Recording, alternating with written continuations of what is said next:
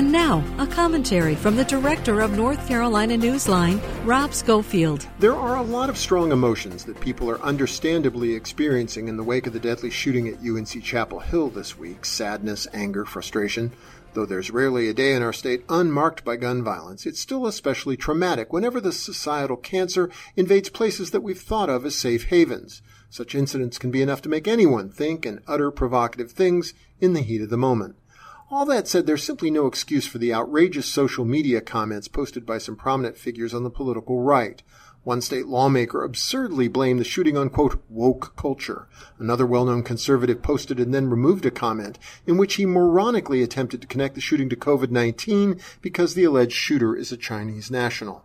The bottom line, there's no law against stupidity, but that doesn't mean North Carolinians shouldn't call out and push back against politicians and other public figures who spread ignorance and falsehoods. Let's hope this week's tragedy spurs just such a reaction. For NC Newsline, I'm Rob Schofield.